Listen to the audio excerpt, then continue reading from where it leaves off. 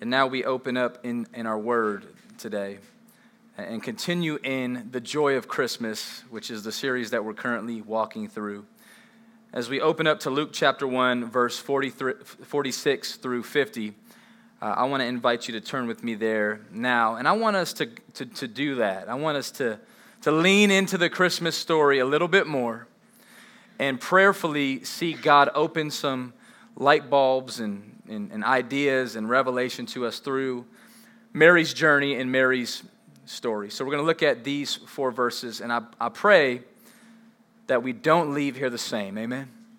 That's my hope, because I'm not here to waste time. I hope you're not here to waste time. I hope you're not here just to check a holy check box, or, I went to this huddle and I got some cookies and I heard some music, but I didn't leave changed. My prayer is that we would all leave changed, that God would do something fresh within us, and it would impact everything around us.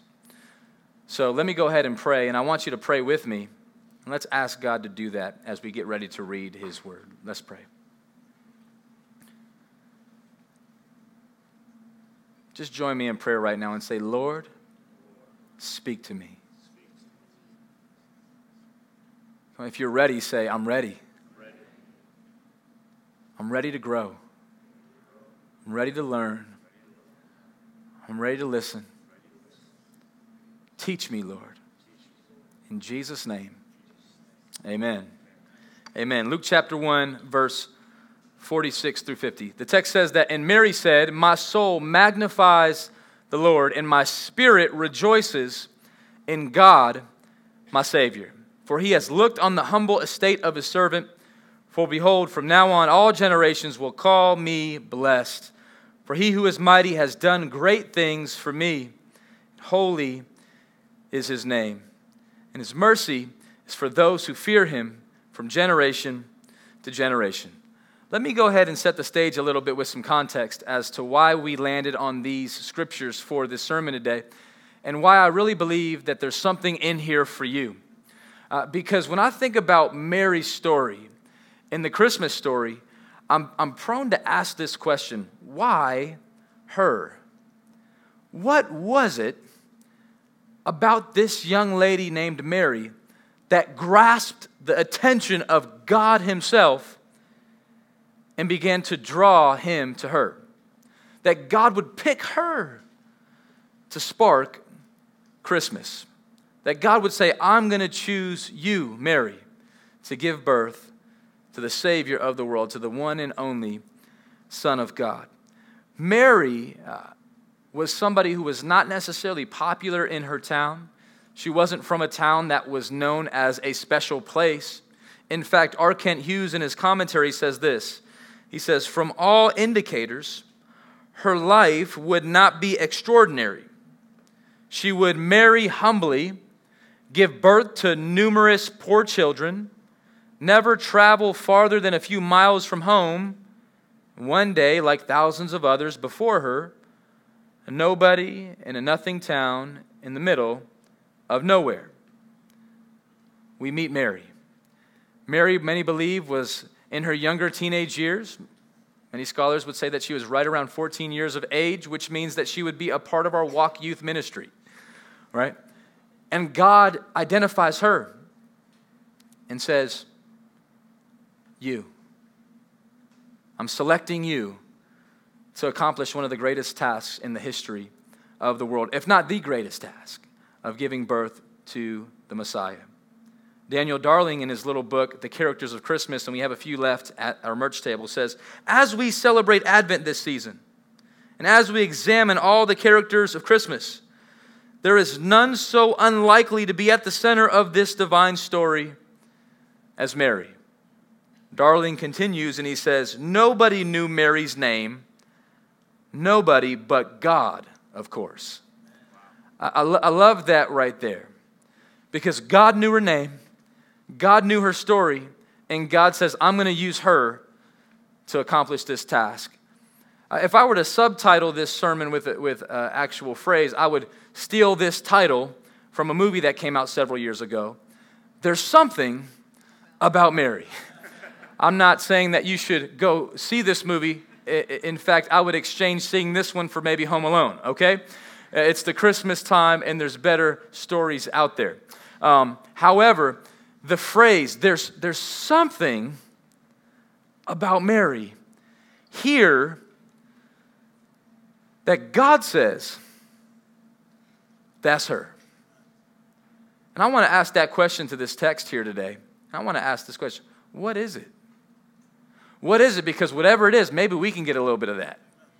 What is it about Mary that maybe we can say, okay, that thing, I want to start to implement in my life, because obviously that's something that grabs the heart of God. That moves God into action. So we begin here in verse 46.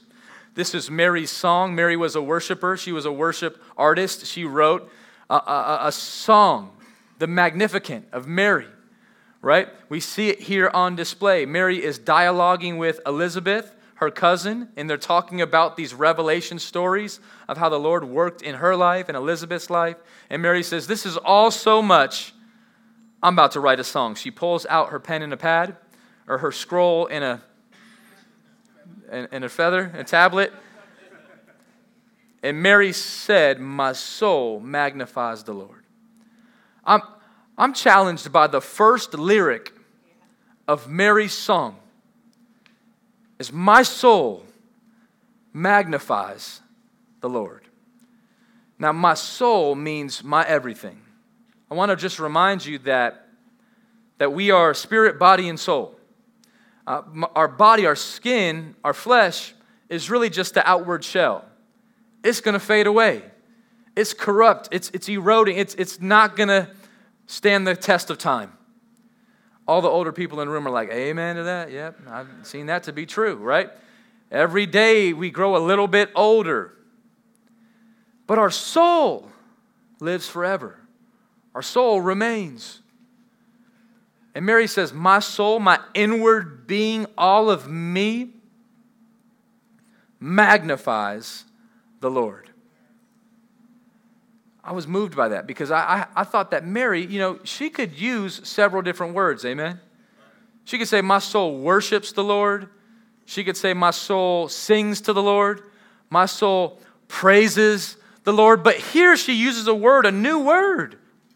She says, my soul magnifies the Lord. I looked up this word magnify because I wanted to make sure I understood what she meant by that. There's two definitions for the word magnify. We'll put them up on the screen. The first definition, it's a verb. It means to extol. Now, I didn't know what that word meant either, so I looked up that means to praise highly. The word extol by definition means to high praise. A strong, next level praise. To glorify. Right? To give God the glory that He deserves. That God is set apart. My soul magnifies the Lord. It means to glorify and to give a high praise. Now the second definition, part B of that definition, is to enlarge in fact or in appearance. It's a word that you would use to study something, to examine something, to put something under the microscope, to try to understand the fullness of it. I love what Mary says here. She says, I'm pulling out my microscope, my magnifying glass, and I'm going to put it on God. Now, technically, it probably wouldn't have been a magnifying glass. It probably would have been a telescope, right? I mean, to study the bigness of God and the goodness of God. But Mary here says, look, I want to magnify God. This Christmas season, I want to get to know God. Mary says, this Christmas season, I'm about to give birth to my Lord. I want to know Him. I want to study Him. She says, my soul, everything in me makes God big. I want to know all the nuances of God. I want to know the character of God. I want to know the heart of God. I want to know the Word of God. I want to feel the Spirit of God. I want to experience the joy of God. I want to make God big in my life, not just a little part of my life. I don't want God to just have a Sunday thing in my life. I want to magnify God with all of my life. Right? Mary says, I want to be consumed by my faith.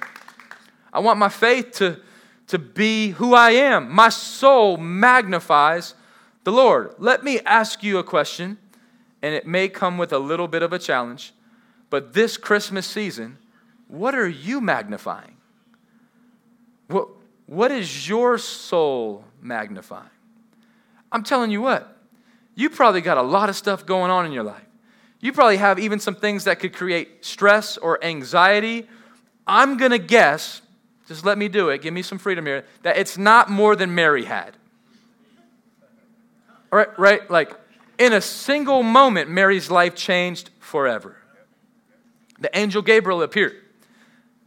Mary, God has selected you to be the favored one who would give birth to the Messiah that you've been reading about all your life.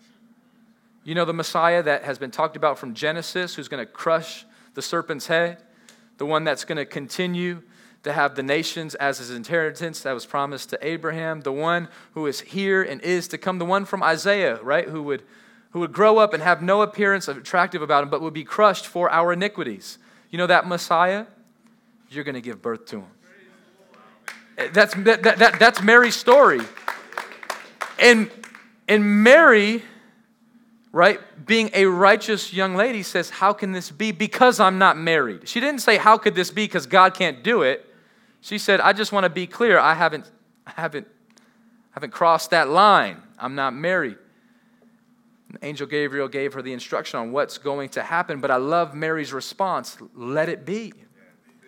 She said, not my will, but yours be done, because your will is better than mine. Now, Mary, at this moment, had to have a lot of other things she could be magnifying. She could be magnifying like, all right, how do I give birth to a baby? She could be magnifying, what does that first month look like? She could be magnifying breastfeedingmoms.com. She could be, I don't know. She could be magnifying, how is this thing going to work? She could be magnifying, what's my fiance going to think? She could be magnifying, what's my friends going to think? What's my mom going to think? She says, what is God going to think?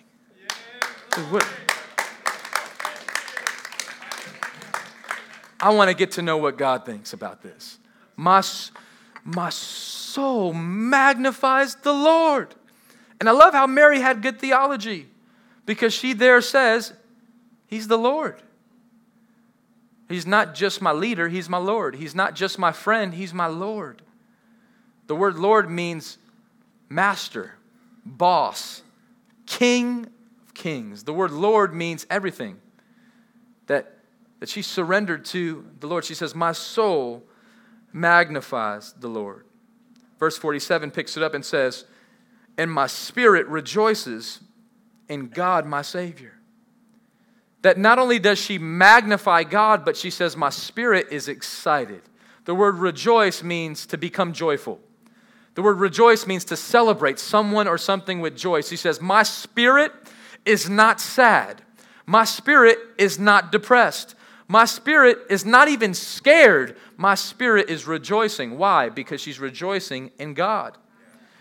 If we can magnify God enough this Christmas season, what will happen is your joy will follow. If you can just begin to magnify God, your joy will catch up. When you magnify the things of this world, your joy will leave. When you magnify the presence and what everybody else is doing, and cookies, and the mall, and all these things that I love about Christmas. I'm not saying they're bad things. I'm just saying don't magnify them. Those weren't supposed to be the center of attention and have Jesus in the background like, what about me? It's Christmas. This is His season. This is His life. And so what she says is, the more I magnify God, the more my spirit rejoices, and the more I find out I need a Savior. The closer you get to God, the more rightly you see yourself. You're like, man, God is holy. I'm not. God is righteous. I'm not. God is good. I'm not. God doesn't need to be a Savior, need a Savior. I need a Savior, and I can have one. I'm rejoicing in that. I want to encourage you this Christmas season on December 15th to find your joy in your Savior.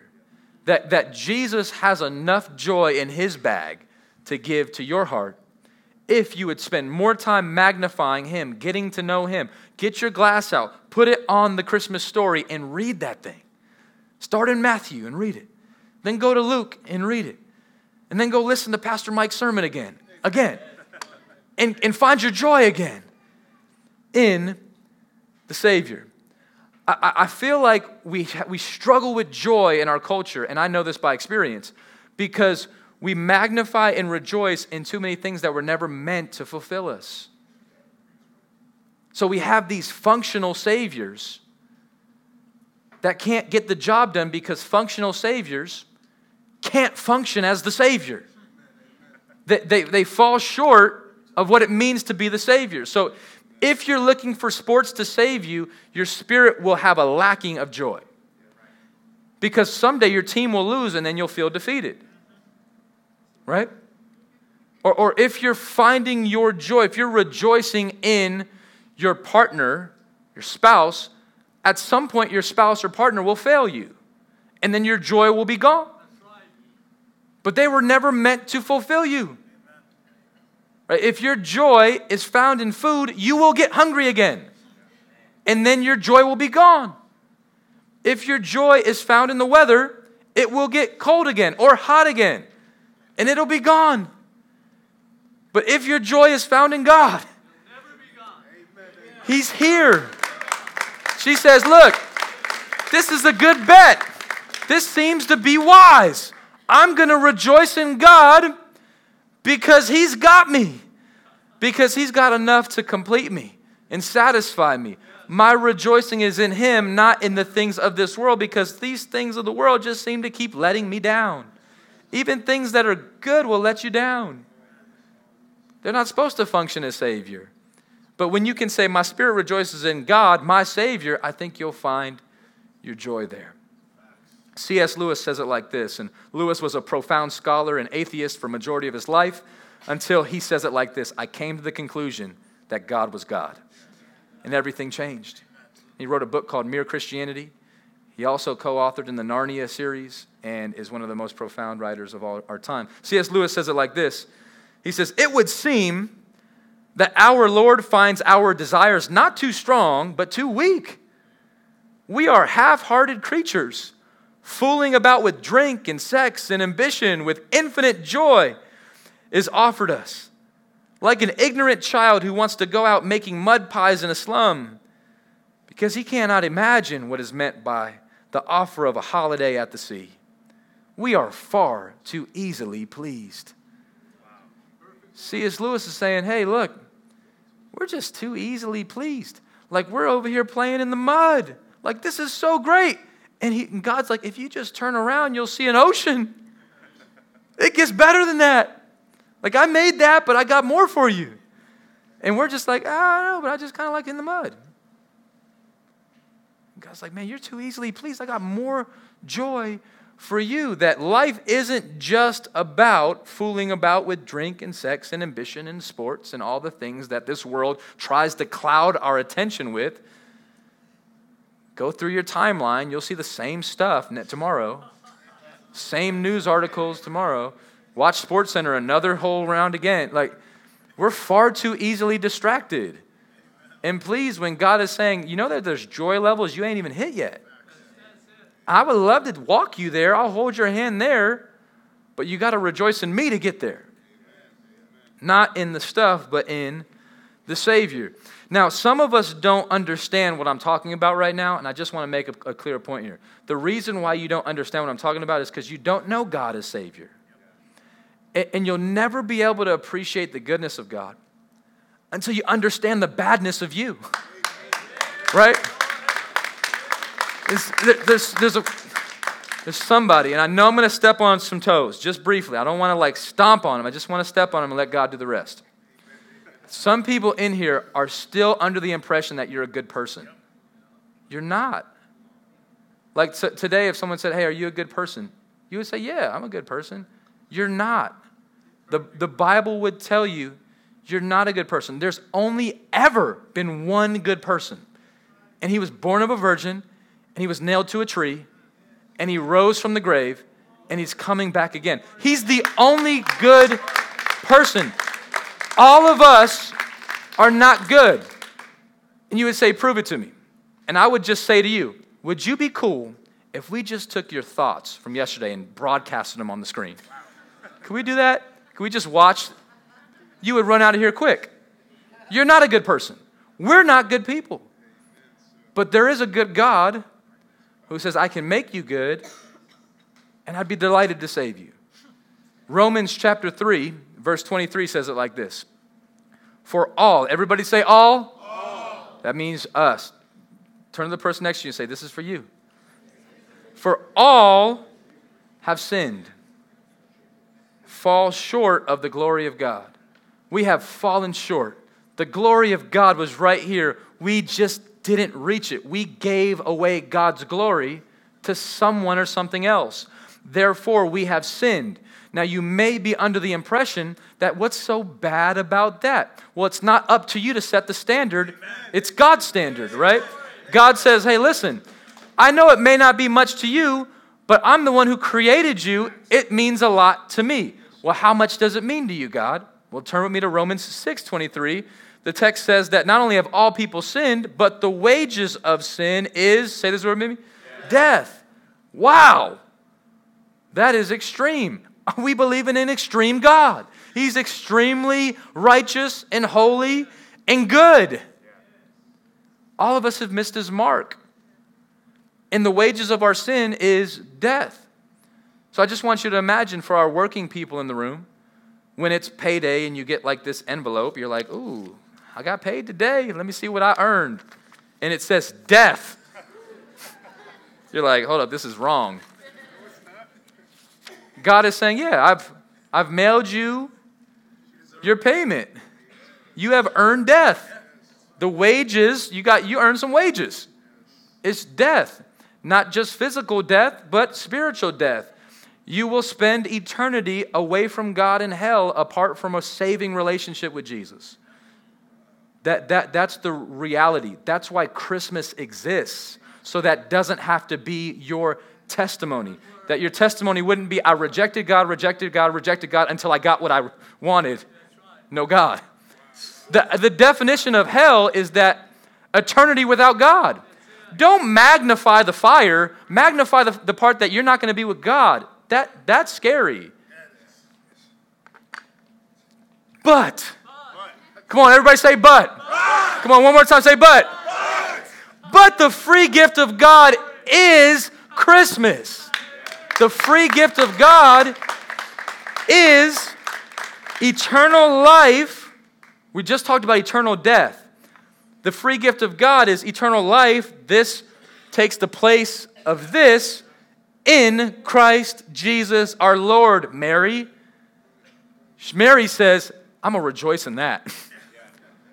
Like I haven't even given birth yet, but I'm already rejoicing. In God, my Savior. Mary recognized, she got to the place, hurry up and get there already, that God has provided a Savior in His Son Jesus. And so don't dabble around, think, I don't know. I know, just get there. I love you enough to tell you to get to the place where you're able to recognize I'm a sinner in need of a Savior, and He's here. And His name is Jesus. You know the name Jesus, Yeshua, means Savior.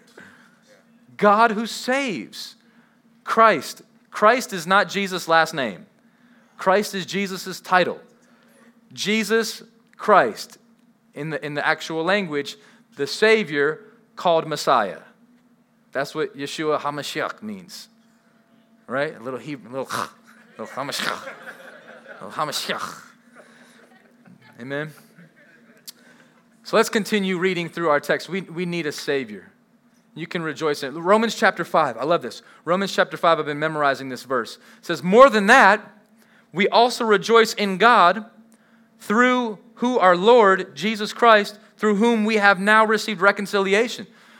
Paul, the apostle, is saying, look, you can rejoice in God. Why? Because through Him you can be reconciled. You need to, You don't need reconciliation if you're right. You don't need reconciliation if everything's good between you and God. But it's not. Like, I'm here to tell you, like, you have a wage on your life that's called death unless you get that thing reconciled. You can't reconcile it. I can't reconcile it. A spouse can't reconcile it. A GPA of a 4.0 can't reconcile it. Christ can. And then when you figure that out, oh man, this is going to help somebody. You can rejoice. You can rejoice in Christ as the reconciler and the Savior. Verse 48 continues, right? Mary says, my soul magnifies the Lord. My spirit rejoices in God, my Savior, for he has looked on the humble estate of his servant. Mary says that the Lord and Savior, God, has looked upon her humble estate.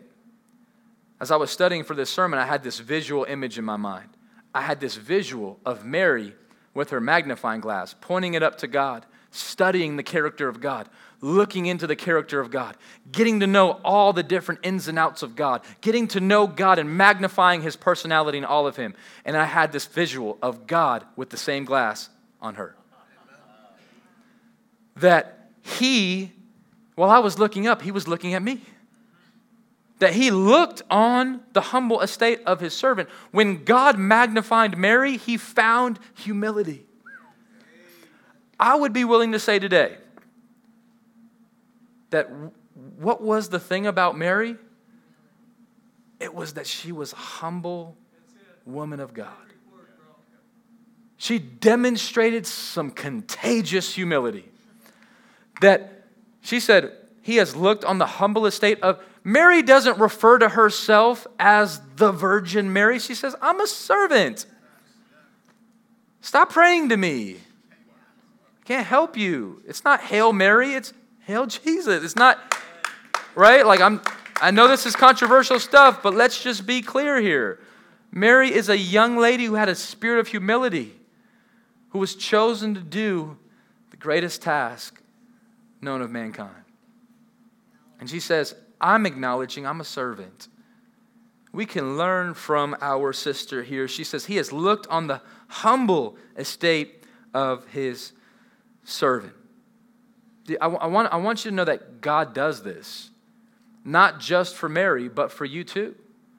That while we're magnifying the Lord, I think it'd be right to do that, he's magnifying you. And when God takes the magnifying glass and puts it on your heart, what will he find is the question. We see this on display in the Old Testament, 1 Samuel chapter 16. Right? God appointed a king named Saul, but Saul was prideful. He didn't finish the task, so God said, I'll choose somebody else. The Lord does not look at the things people look at.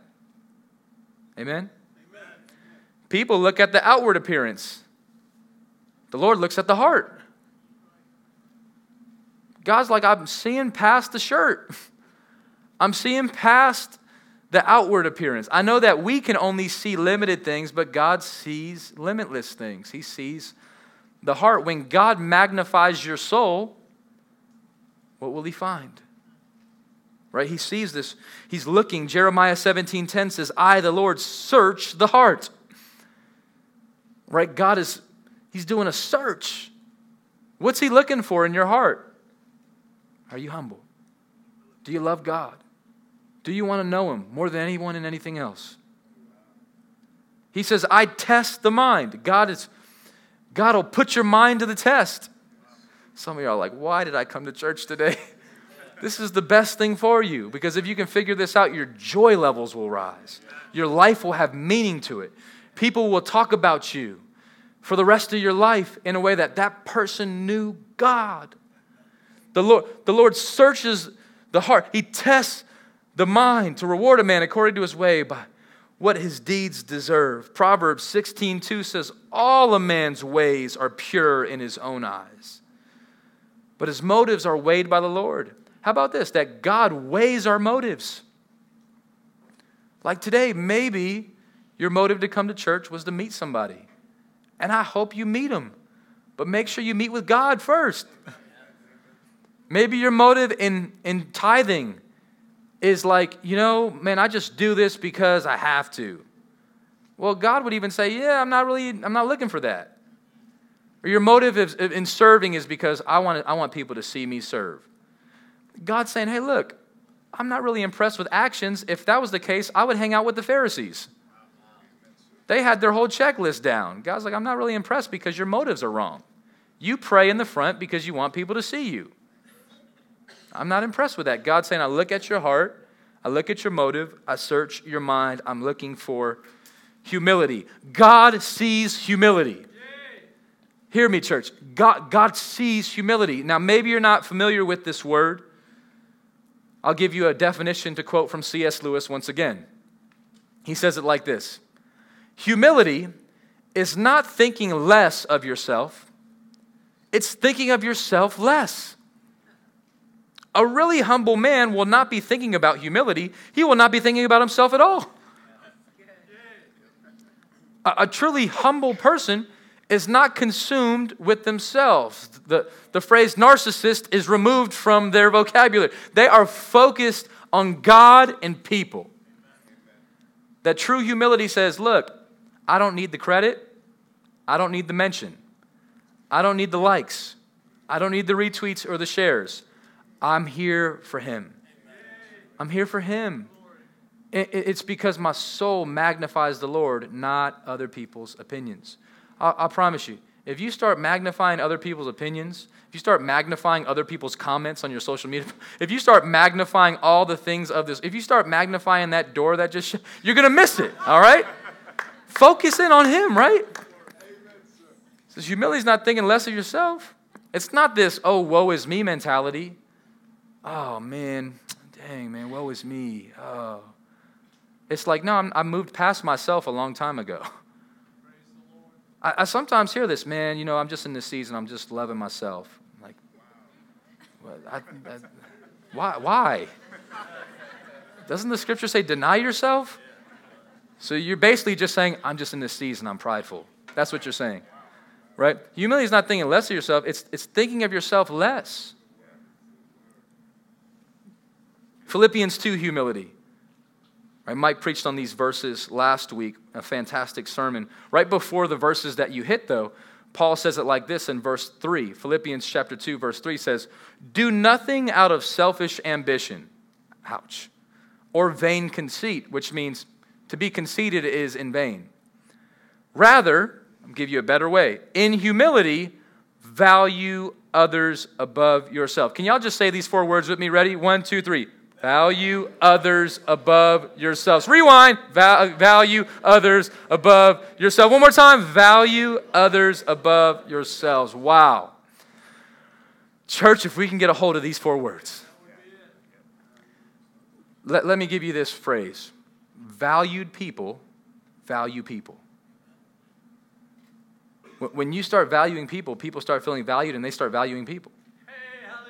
That's just what happens. That's how the kingdom works. That free people, loved people, love people, hurt people, valued people, value people. In humility, let's start giving people dignity and value above yourself. Not looking to your own interests, but each of you to the interests of others. Challenging.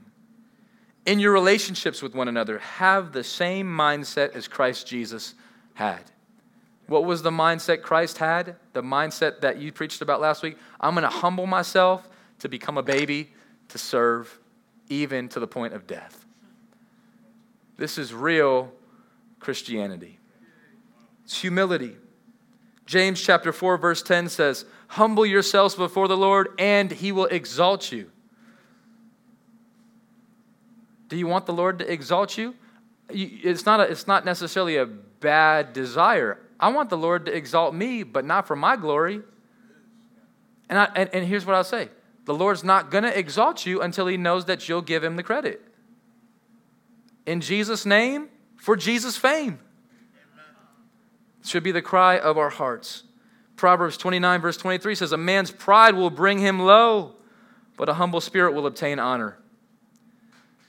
That we're honoring Mary today because of her humble spirit and her sacrifice. Proverbs 3 verse 34 says, he mocks the mockers, but gives grace to the humble. That God has grace stored up for those who walk in humility.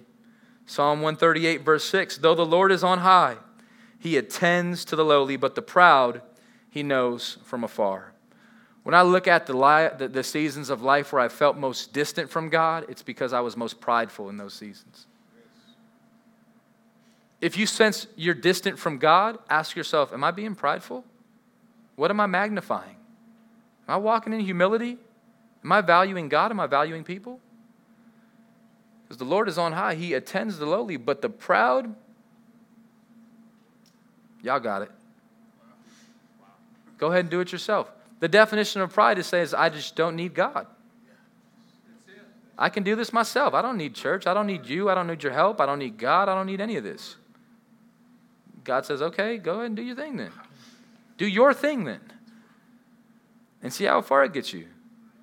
But Mary said, I need God. I magnify God. I rejoice in God. And then he looked on me, a servant, and showed me grace. 1 Peter 5:5 says, all of you. Come on, everybody say all of you. All of you. This is for all of us. Clothe yourself with humility toward one another. Church, let's get this verse.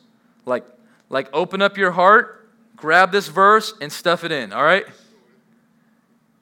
And clothe yourself with humility toward one another. How can I serve you? How can I honor you? How can I bless you? How can I help you? And then do it. And if you can't do it, say, I can't do it. And if you make a commitment to do it and you don't do it, then apologize and say, yeah, I'm sorry I didn't do it. But walk in humility, amen? This was the thing about Mary that got God's attention. God opposes the proud. This word oppose, some translations say resists. They gave away the college Heisman Trophy last night. It looks kind of like this. Whenever we're prideful, that's what God does to us. If you try to approach God with pride, I oppose you. I'm not making this up. But when we approach God with humility, God says, ooh, let me give you grace. Just sow grace into your life. And when God does that, you know what we do? We rejoice. We rejoice in God our Savior. Zig Ziglar, the famous leadership guru out of Dallas, Texas, says, humility will open more doors than arrogance ever will. Know that. Hear that. Believe that. Receive that. Embrace that. If you're waiting for the right door to be opened, just know humility is going to get it there. Arrogance will close them. Humility that says, I can't, God can. I trust you, Lord. I'm going to love you and I'm going to love people. Doors will start opening. This text closes. We're just about done. 48 says, for he has looked on the humble estate of his servant, for behold, from now on, all generations will call me blessed. Mary says, when you think about me and my story, you're going to say blessed. Hashtag blessed. Mary equals blessed. But here's what I want to redefine for you today. I want to redefine the definition for blessed because I looked up the original Greek word for this word blessed, and it really moved me. It's the Greek word markarizo. Let me give you a definition. One definition is held in reverence and honored, and we should revere and honor Mary for her sacrifice, for her life, for her story as the mother of our Lord and Savior. But really what I believe she was saying was not for the rest of my life, everybody's going to honor me. But she's saying, people are going to know that I'm happy. She says, the Lord looked on the humble estate of his servant, and from now on, generations are going to say, that girl happy. That girl is just blessed, man. The word blessed, by definition, markarizo, I looked up the actual word that Mary used there. Not how we receive it, but what did she say there? She said, from now on, all the generations will say she's happy. That's what she said. This is the joy of Christmas. It's saying, I'm going to have a humble posture before God and for people. And then people are going to say, man, what's different about you? Say, man, I've been prideful all my life. It didn't get me anywhere. I want to have a humble spirit. Gets God's attention.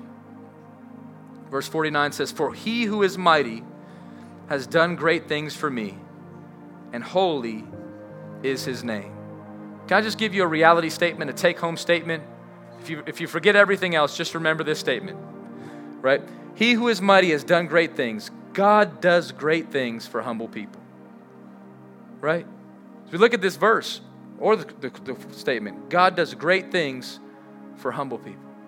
Come on, say it with me. God does great things for humble people. God does great things for humble people. He does. God does great things for humble people. Mary says, he who is mighty, the mighty God, the humble servant, he has done great things for me. Verse 50 closes. I'm going like this because I'm done. All right? I'm done. Verse 50 closes with this. His mercy is for those who fear him from generation to generation. I close with this verse because I want to remind you this. This is a message for you too. In case you think, well, yeah, that's Mary's story. But what about me? From generation to generation, these principles are true. If you humble yourself, fear the Lord. The definition for fear of the Lord means to take God serious. Just say, okay, Lord, I believe it. I receive it. Jesus, change me, save me, live through me. If you have that same spirit, His mercies for you today, generation to generation. This is the joy of Christmas. Amen. God does great things for humble people. Let's pray.